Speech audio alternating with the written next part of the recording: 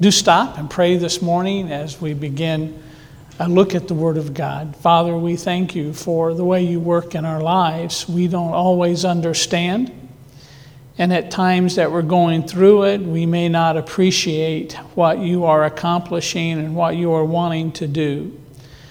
And Father, we know that even in each and every situation we face, we may never know the ultimate purpose that you are trying to accomplish in our lives and in the lives of others. But we're thankful that you have a plan, that plan is a perfect plan. A plan is a one that brings honor and glory to you.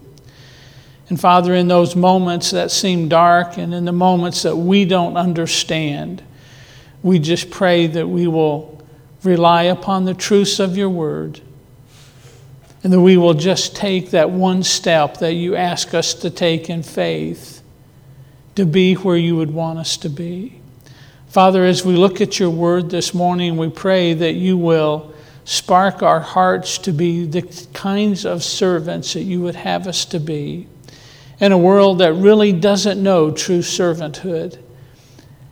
Father, help us to serve you through serving others. In Jesus' name, amen. We are a service-oriented society, and we like that as long as others are serving us. But when we are called on to serve others, that can be a different story. I remember in my life when Patty and I were first married, I was serving tables in a restaurant in Kansas City. And, the only big deal about it is occasionally George Brett would stop in to have lunch with us, and everybody thought that was just great. But that's the restaurant that I worked in and served people. It was an interesting job, and it caused me to appreciate those who serve me today. But there were a couple of interesting lessons that I learned from that I kind of want to use to be a jumping point this morning into the Word of God. The first thing you learn when you are a waiter or a waitress is that it is not about you. The customer doesn't care if your feet hurt or if you have a headache. They expect a certain level of service. The second thing I learned, it's not about whose fault it is. I didn't cook the steak. It's not my fault. But the person you're serving it to doesn't care. It's not the way they ordered it, and it becomes your problem. And the third lesson I learned is you may not get what you think you deserve. I believe the world today needs to see people who are truly have a servant's heart. And I believe that Christ calls us to be servants. And we're just going to look at a few places in the Word of God where he talks about that. And then we're going to settle on our passage in 1 Thessalonians 2, verses 1 through 12. It's an interesting passage, and you may not immediately think it relates to being a servant, but I believe it does. In Matthew chapter 26, or Matthew chapter 20, there's an interesting context where Christ talks about service. And it's in an interesting context. The mother of the Zebedee brothers came to Christ and said, "Listen, my two sons, they're fine young men. I would just like for them to sit at your right and left hand." She wanted them to have a position of prominence. And so in that setting, Christ utters these words in verse 25 through 28. But Jesus called to him and said, "You know that the rulers of the Gentiles lord it over them, and their great ones exercise authority over them.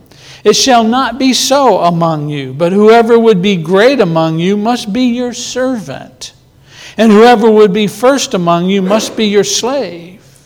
Even as the Son of Man came not to be served, but to serve, and to give his life as a ransom for many." Paul, as he addressed the Galatian believers as they were stretching their wings as new believers, and they were talking about the liberty that they had in Jesus Christ, and there was concerns that Paul had about how maybe they would use that liberty. He reminds them in Galatians 5:13, "But brothers, you have been called unto liberty, only use not liberty an occasion to the flesh, but in that liberty, in love, serve one another." And he was trying to focus them in on being a servant. A story is told about Dwight L. Moody. And most of you probably here know about him, have heard of him, a great evangelist in the late 1800s. He invited a large contingent of European pastors to his famous Northfield Bible Conference. And they showed up, and he had a place for where they were housed. And he was walking down the hall one night and realized that every room had a pair of shoes setting out in the hallway. D.L. Moody was reminded or remembered that it was a European custom for guests to put their shoes in the hallway, and the hall servant would come and polish the shoes and return them there by morning. The story is told Dwight L. Moody collected all of the shoes, took them to his room, polished them, and returned them all outside of the door for the folks that he invited. What Dwight L. Moody did not know is that a friend, someone else there, observed him doing that. And mysteriously, for the rest of the conference, every night, someone collected all of those shoes, polished them, and returned them to their guest's door for the next day. They were willing to be a servant because of the model of servanthood that Dwight L. Moody showed. As I look at our culture, that's not our nature today to do that. We have a tendency to say, well, that's not my job. Let someone else do it. Our culture, our world today sees acts like that as a sign of weakness or a sign of declaring that we're inferior to someone else. And so my question that I want us to look at today, and the point that I want us to grasp today, is how we can be a servant in this self-centered world. And I invited you earlier to look at 1 Thessalonians chapter 2, so I'm going to invite you to turn there, and I'm going to read our portion of Scripture, verses 1 through 12, and it's about Paul's ministry in Thessalonica. 1 Thessalonians 2, 1 through 12. "For you yourselves know, brothers, that our coming to you was not in vain. But though we had already suffered and been shamefully treated at Philippi, as you know, we had boldness in our God to declare to you the gospel of God in the midst of much conflict. For our appeal does not spring from error or impunity or any attempt to deceive. Just as we have been approved by God to be entrusted with the gospel, so we speak, not to please man, but to please God who tests our heart. For we never came with words of flattery, as you know, nor with a pretext of greed, God is witness. Nor did we seek glory from people, whether from you or from others, though we could have made demands as apostles of Christ. But we were gentle among you, like a nursing mother taking care of her own children. So being affectionately desirous of you, we were ready to share with you not only the gospel of God, but our own selves, because you have become very dear to us. For you remember, brothers, that our labor and toil, we worked night and day that we might not be a burden to any of you while we were proclaiming the gospel of God to you. You are witnesses, and God also, how holy and righteous and blameless was our conduct toward you believers. For you know how, like a father with his children, we exhorted each one of you and encouraged you and charged you to walk in a manner worthy of God who calls you into his own kingdom and glory. Now, those are interesting words. To me, they become more interesting when we turn back to the book of Acts, chapter 17, and read really what is a preface to his time here in Thessalonica. Just listen as I read Acts 17, verses 1 through 10, and we see exactly what had the context of those verses in Thessalonica. Now, when they had passed through Amphipolis and Apollonia, they came to Thessalonica, where there was a synagogue of the Jews. And Paul went in, as was his custom, and on 3 Sabbath days he reasoned with them from Scriptures, explaining and proving that it was necessary for the Christ to suffer and to rise from the dead, saying, "This Jesus who I proclaim to you is the Christ." And some of them were persuaded and joined Paul and Silas, as did a great many of the devout Greeks, and not a few of the leading women. But the Jews were jealous, and taking some wicked men of the rabble, they formed a mob and set the city in an uproar and attacked the house of Jason, seeking to bring them out to the crowd. And when they could not find them, they dragged Jason and some of the brothers before the city authorities, shouting, "These men who have turned the world upside down have come here also, and Jason has received them. And they are all acting against the decrees of Caesar, saying that there is another king, Jesus." And the people and the city authorities were disturbed when they heard these things. And when they had taken money as security from Jason and the rest, they let them go. And the brothers immediately sent Paul and Silas away by night to Berea. So that's what was happening with Paul in Thessalonica as he's writing now later this letter to them. I mean, as I read the two scenes, I'm wondering, where does Paul get his perspective in 2 Thessalonians after reading what happened there? And I believe as Paul walks through this in 1 Thessalonians chapter 2, he gives us some insights on being the kind of servant that God wants us to be.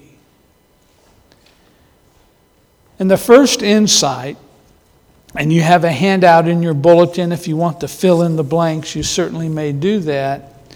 And the first insight that we see from these words in 1 Thessalonians chapter 2 is Paul could be the servant that he was because he understood that we serve for a higher purpose. We serve for a higher purpose. Let me ask you this. Why do you do what you do? I mean, most of you here get up in the morning, maybe a little earlier than some, and you get prepared and you go to work. Why do you do that? Well, you have a house to pay for, you like to eat, you like to drive a car. You do that for the main reason probably is to earn an income. That's why you do what you do. Everything that we do has a purpose behind it. Maybe we work hard and stay longer because we really want that promotion at work. So we have to let everyone who is involved in making that decision know just how valuable we are. We do things to be noticed at work.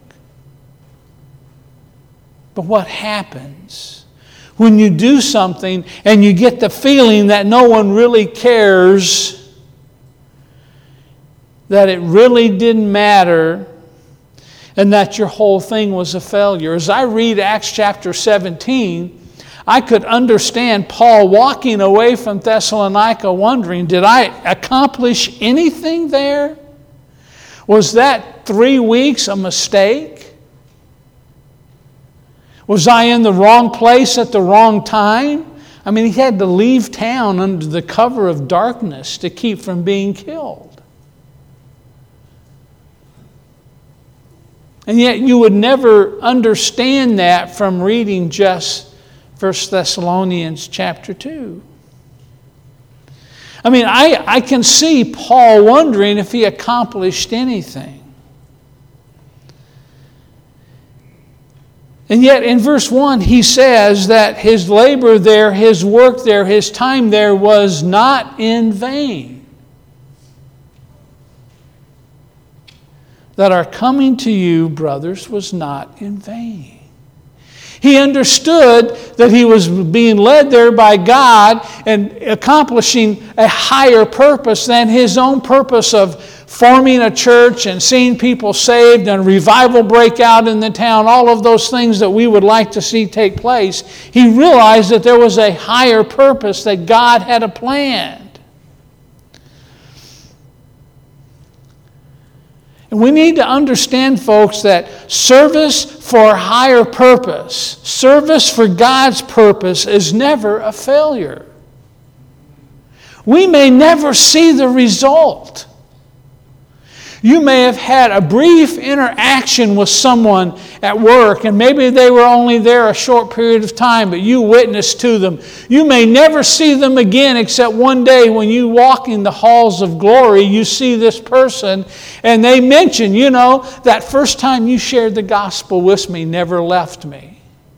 Years later, someone opened the Scripture and added to and watered and fertilized that, and I came to know Christ, but we never knew. We never saw the fruit. We thought, well, that guy probably thinks we're nuts.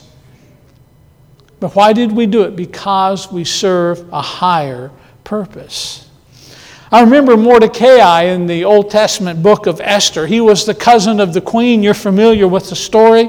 And he overheard a plot to kill the king. He informed the queen. She went in and told her husband, the king, and the plot was foiled. It was stopped. And we read in the book of Esther that the king then immediately threw a great party and brought Mordecai up and said, hey, this guy saved my life. I'm going to give him half. Isn't that the way the story went? If you're familiar with the book of Esther, no, that's not the way the story went. In fact, 5 long years later, when the king providentially was reviewing some notes about the record and what all had happened, he read that account, and then he realized 5 years later that Mordecai was not recognized for his service to him. How would you feel if you did something for someone and you had to wait 5 years to get a thank you? I mean, with the mail service, it may be that long. I don't know. But we wouldn't appreciate that. We would say, well, I did this for this person and they never even thanked me. I never got a thank you. Let's be honest. Most of that 5 years, if it was a very significant event like saving someone's life, you would be, I saved that guy's life. I saved the king's life. And he has no idea. He's never thanked me for it. And we would be dwelling on that and grumbling and mumbling. But I think Paul's message is clear as we look at 1 Thessalonians chapter 2 and Acts chapter 17, that if you and I serve for a higher purpose, then the results or the thank yous or the recognition or the rewards don't matter. See, we need to serve for one purpose. That is someday, as we stand before our Heavenly Father, we hear the words, well done, thou good and faithful servant. No one else may know on earth. That may be God's plan and purpose. But as servants of God, we need to understand that we are serving for a higher purpose than any purpose in this world, and we're going to leave those results or whatever up to Him, but we're going to serve because that's what He has us to do. That's the first lesson we learn. I think another lesson we can learn from 1 Thessalonians chapter 2 is that we serve in spite of our situation. How many of you would agree that Paul's ministry in Thessalonica was not under perfect circumstances? I wouldn't have preached in that setting. A hostile crowd, hitting on every word, threatening with my life to be stoned if I said anything, being accused of being a rebel rouser before I even had an opportunity to say anything or do anything. That's not an ideal setting. I'm going to think, okay, these people don't want to hear me? Fine, I'll go to the next town. So the setting for Paul was not ideal, but he served in spite of his situation. In fact, his situation, his opposition was so significant, he left under the cover of darkness. I mean, the Bible gives us a lot of examples of people who served in spite of their situations or their weaknesses. Look at Moses. I mean, he was called by God to lead a people out of Egypt who didn't want him to lead them. And his only resume was, well, I've tended sheep for 40 years. That's not impressive for leading over 1 million people. He came on the scene as an outsider because he wasn't there with them for those 40 years. He had no staff put together to help him lead 1 million people. I mean, that's a logistical nightmare. And it's no wonder as we look at that situation that Moses offered up excuse after excuse after excuse, only to be told by God, trust me, I know the situation you're in. I want you to go and do it anyway because you're serving a higher purpose. You're serving me. And here's what I have for you. Moses was willing to serve in spite of the situation. How come you're not serving maybe? Are you waiting for the perfect situation before you serve others on behalf of Jesus Christ? Or are you willing to serve anyway where God has put you and placed you just because God wants you to do it? Folks, the situation on this earth is never going to be perfect for serving. But God has us here. God has us here right now. He has us have the people we work with right now. He has the people living around us that He has living around us right now. He has us in this church with one another right now for the purpose of serving. And none of those situations are perfect. Your service may be misunderstood or rejected. Doesn't matter. God has called us to serve in the situation that we're in. I think we learn a third lesson from 1 Thessalonians chapter 2, verses 1 through 12 as Paul served, as we serve from a biblical basis. And what do I mean by that? What we believe determines how we serve. Paul hinted at this in verse 3.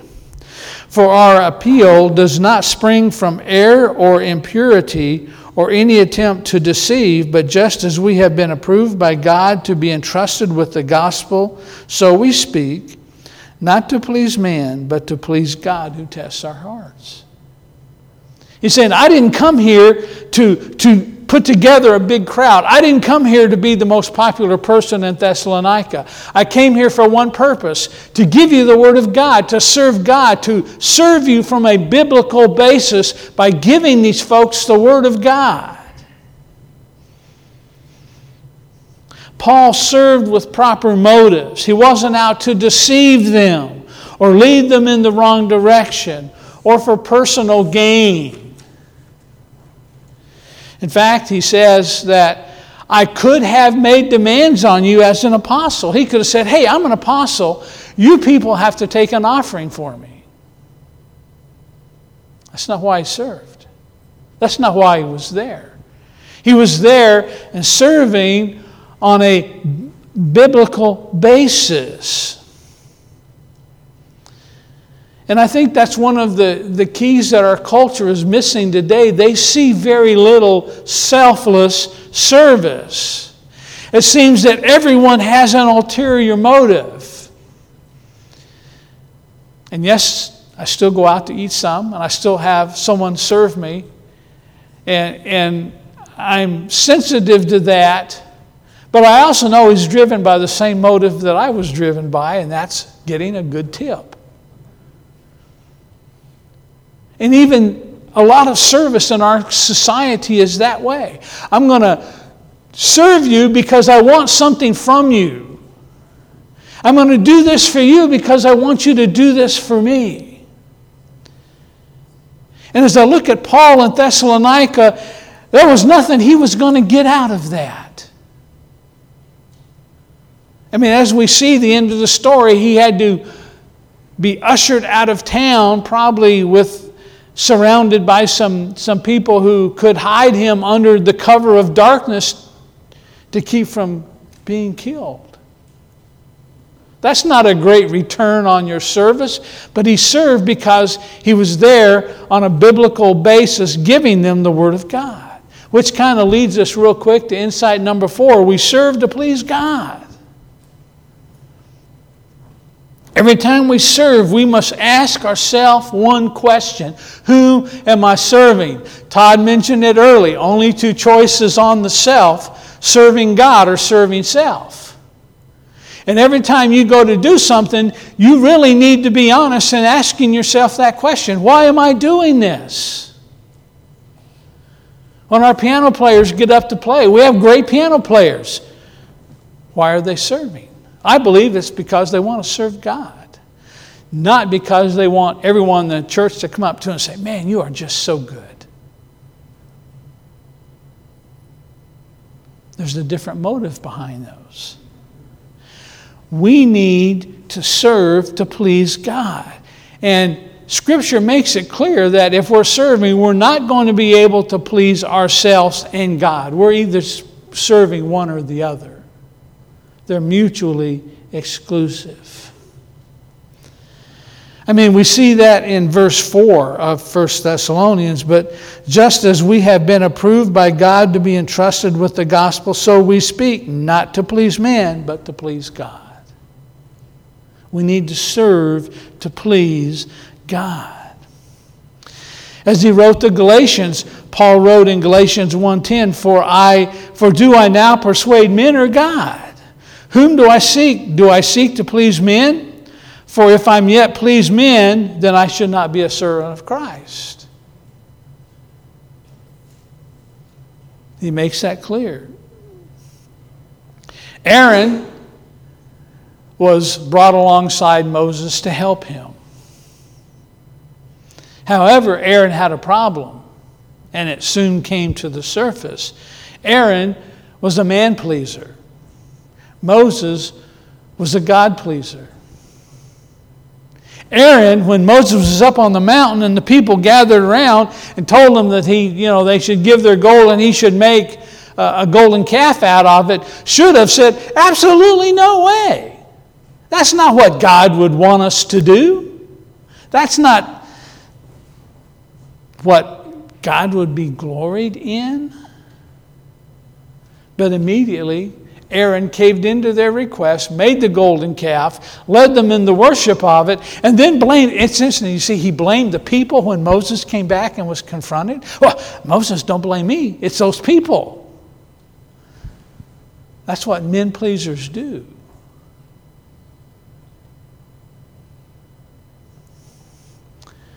We need to serve to please God. Why are you serving? Number 5, we want to serve with pure motives. And some of these are kind of interrelated, but I think it's important to point them out. It's not about pleasing men. This is not about pleasing ourselves. We may not necessarily set out to please other people, but let's be honest, we do like their praises when we do. Paul in 1 Thessalonians 2 was not seeking men's praises. In fact, Going back to Acts 17, that's what he was not getting from the city as a whole.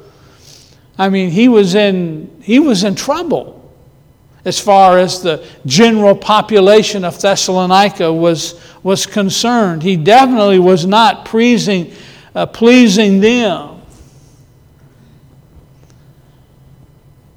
But what about us when we serve? And maybe we can say, I'm even serving God, but inwardly we're saying, but boy, it would be nice if you'd recognize that.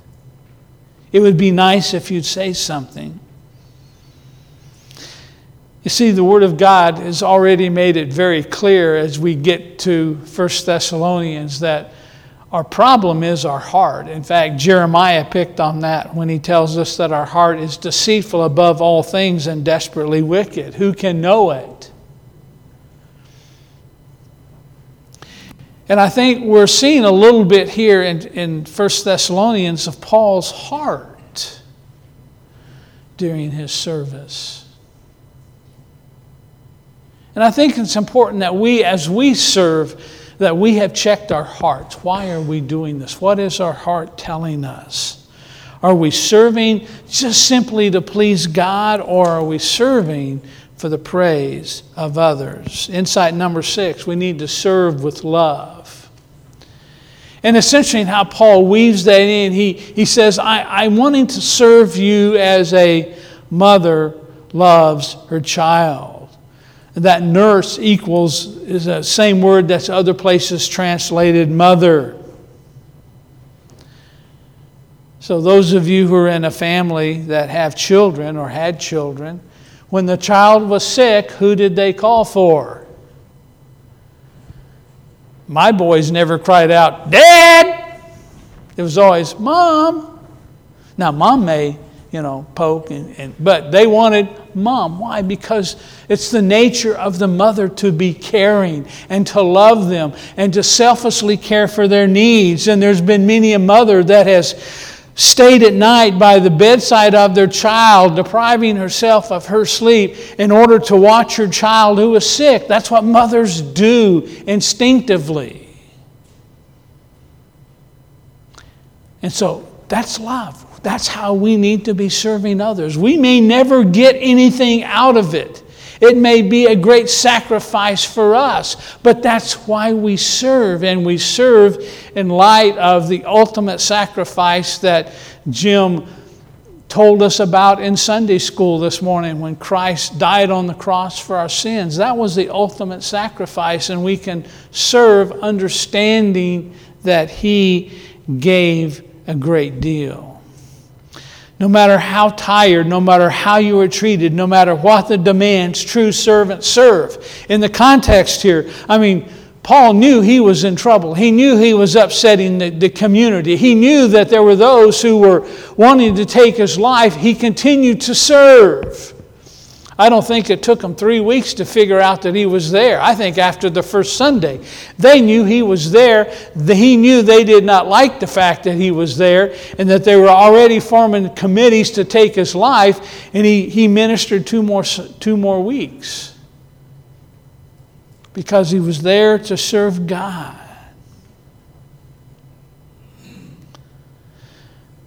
Paul served the Thessalonian believers because they were desirous and dear to him. Young Christians in a hostile environment who just needed someone to come alongside and love them with the Word of God and challenge them with the Word of God. And Paul was willing to do that in spite of who he was. Number 7, we want to serve sacrificially. And kind of by definition of a servant is one who sacrifices their needs for the ones he served. If you happen to be waiting tables at a restaurant and maybe you didn't have time to eat and your stomach is growling and you're hungry, just because you're hungry as you carry out, a steak cooked just the way you would like it with baked potato and butter oozing off of the side and all that great stuff, you can't stop and eat it because you're hungry. It's not yours.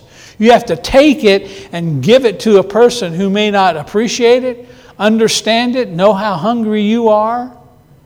and maybe waste it and not even eat it all. And I mean, that's service though. That's what a servant does. He serves sacrificially.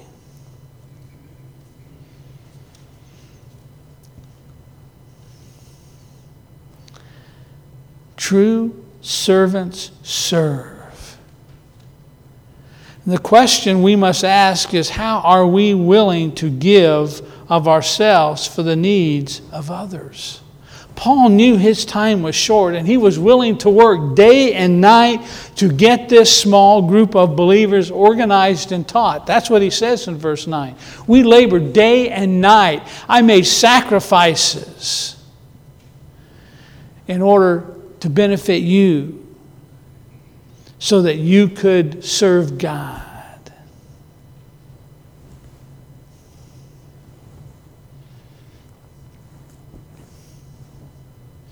We see that exemplified in the New Testament story of the Good Samaritan. You know, we never know who that guy was. We never know his name. We never read that later the person that he saved sought him out and thanked him. We never read that. He was just willing to serve. Here was a man who had a need, and he was willing to serve. And so, I mean, how did he know what this guy was going to charge on his credit card? Because he left it with the innkeeper, remember, and says, whatever expenses you have, I'll pay you when I return. I mean, he could have rented the whole motel, you know. Charged it up. It didn't matter. He was just going to serve him regardless of what it cost. I mean, think about his sacrifice. He sacrificed of his time by stopping and helping a guy who had a need. He sacrificed his possessions by banding and dressing the man's wounds. He sacrificed his personal transportation by carrying the man to an inn. He sacrificed his life personally by even taking care of the man. That's a picture of what it means to serve sacrificially. I mean, in that story of the Good Samaritan, it mentions two other people. I mean, I wouldn't want them to be serving me based on what I read about them in that story. They passed by. It was too inconvenient or too tough for them to serve, so they just passed by. They saw the wounded man and they walked away. And as I thought about that, I had to ask myself very honestly, when have I done that? How often have I maybe sensed someone had a need and I just didn't slow down or stop and at least ask? And I think if we sat just a little bit, probably each and every one of us here could think of a moment like that, where God put us in a situation where we could have served someone, maybe we had no idea who they were, would never see them again, but we had an opportunity to serve, and we walked by on the other side. Because we weren't willing to make the sacrifice. And I thought of the life of Christ. I mean, he had some opportunities to bypass what he came to do. Remember when Satan tempted him? Each one of those temptations was an opportunity for Jesus Christ to do what would have been natural from a man's perspective, would have been understandable from a man's perspective, would have made sense from a man's perspective, and allowed him to bypass the cross. That was Satan's whole purpose. But he didn't do it. And even as the end draw near, he's in the garden and he's praying, and we don't have the entire words of all of that prayer, but at the end of that agonizing time in prayer, what does he say? Nevertheless, Father, your will be done. I'm going to do what we agreed for me to do. I'm going to go to the cross, and I'm going to die for these people who don't deserve me to die for them. I'm going to pay that sacrifice so that they can have a relationship with you. And number 8, we serve to nurture.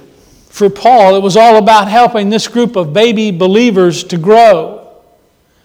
It's hard work bringing babies to maturity. Ask parents.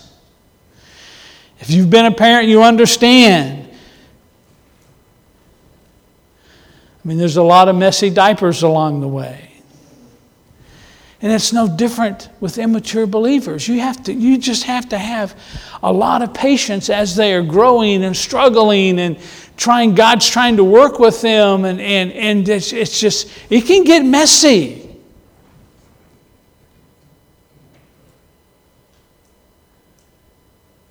But are we going to serve them? To help them grow? To see them ultimately grow for the glory of God and maybe have a ministry far greater than we could ever have ourselves?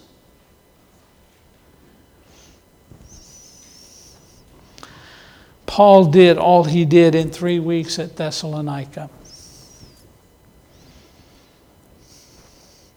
The believers at Thessalonica were given great insight into how to serve for God's glory by observing Paul's life.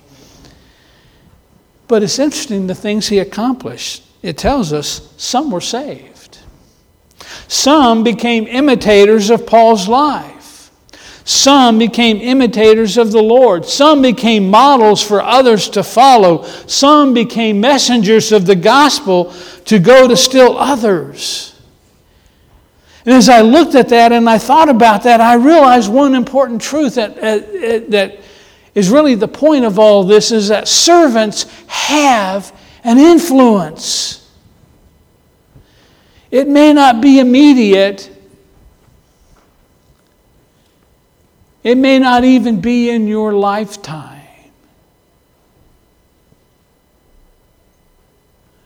And I'm sure those of you who have been in Altoona Regular Baptist Church for a long time could think back of someone who just attended here, would be described as a faithful member, and yet as you look back, you see now, wow, they were critical in serving here.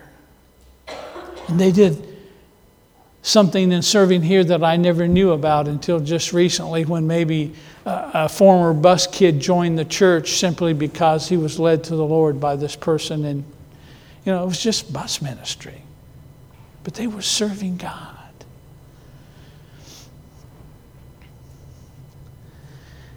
And if you're convicted by this as I was, and thinking about serving others, where do we start? How do we get on the right track in serving others? A couple of things real quick. Number one, start by praying. You see, serving like this is not natural for us. It takes God working in our hearts. None of us are the servants we could be because we have to ask God to make us the servants we should be. It begins with prayer. Secondly, we need to start by finding someone to serve. And maybe God has already brought them into your path. You just don't realize that. Or it hasn't hit you yet.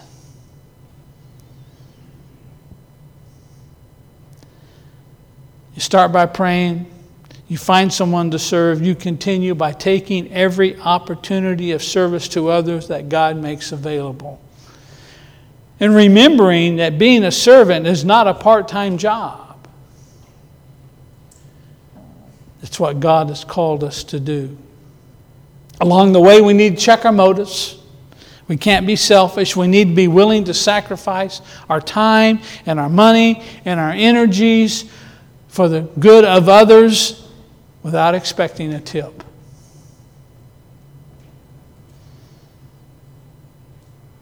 And I think probably lastly, we need to not wait until we think we are ready. Being a servant really takes no training. And there's no reason to delay. It's just serving God through serving others. Maybe it's just a kind word. Maybe it's just a simple, helpful handout. Maybe it's a little bit of sound advice. But let's begin doing that to see what God can do. My final question for you this morning is this: are you serving or are you being served? I found, too, that's either one or the other. Either sitting there, being served by others. And I remember years ago, one person described it as a sponge Christian. You sit, you soak, and you sour. Or you're one that soaks it in and then you allow yourself to be squeezed out in serving others.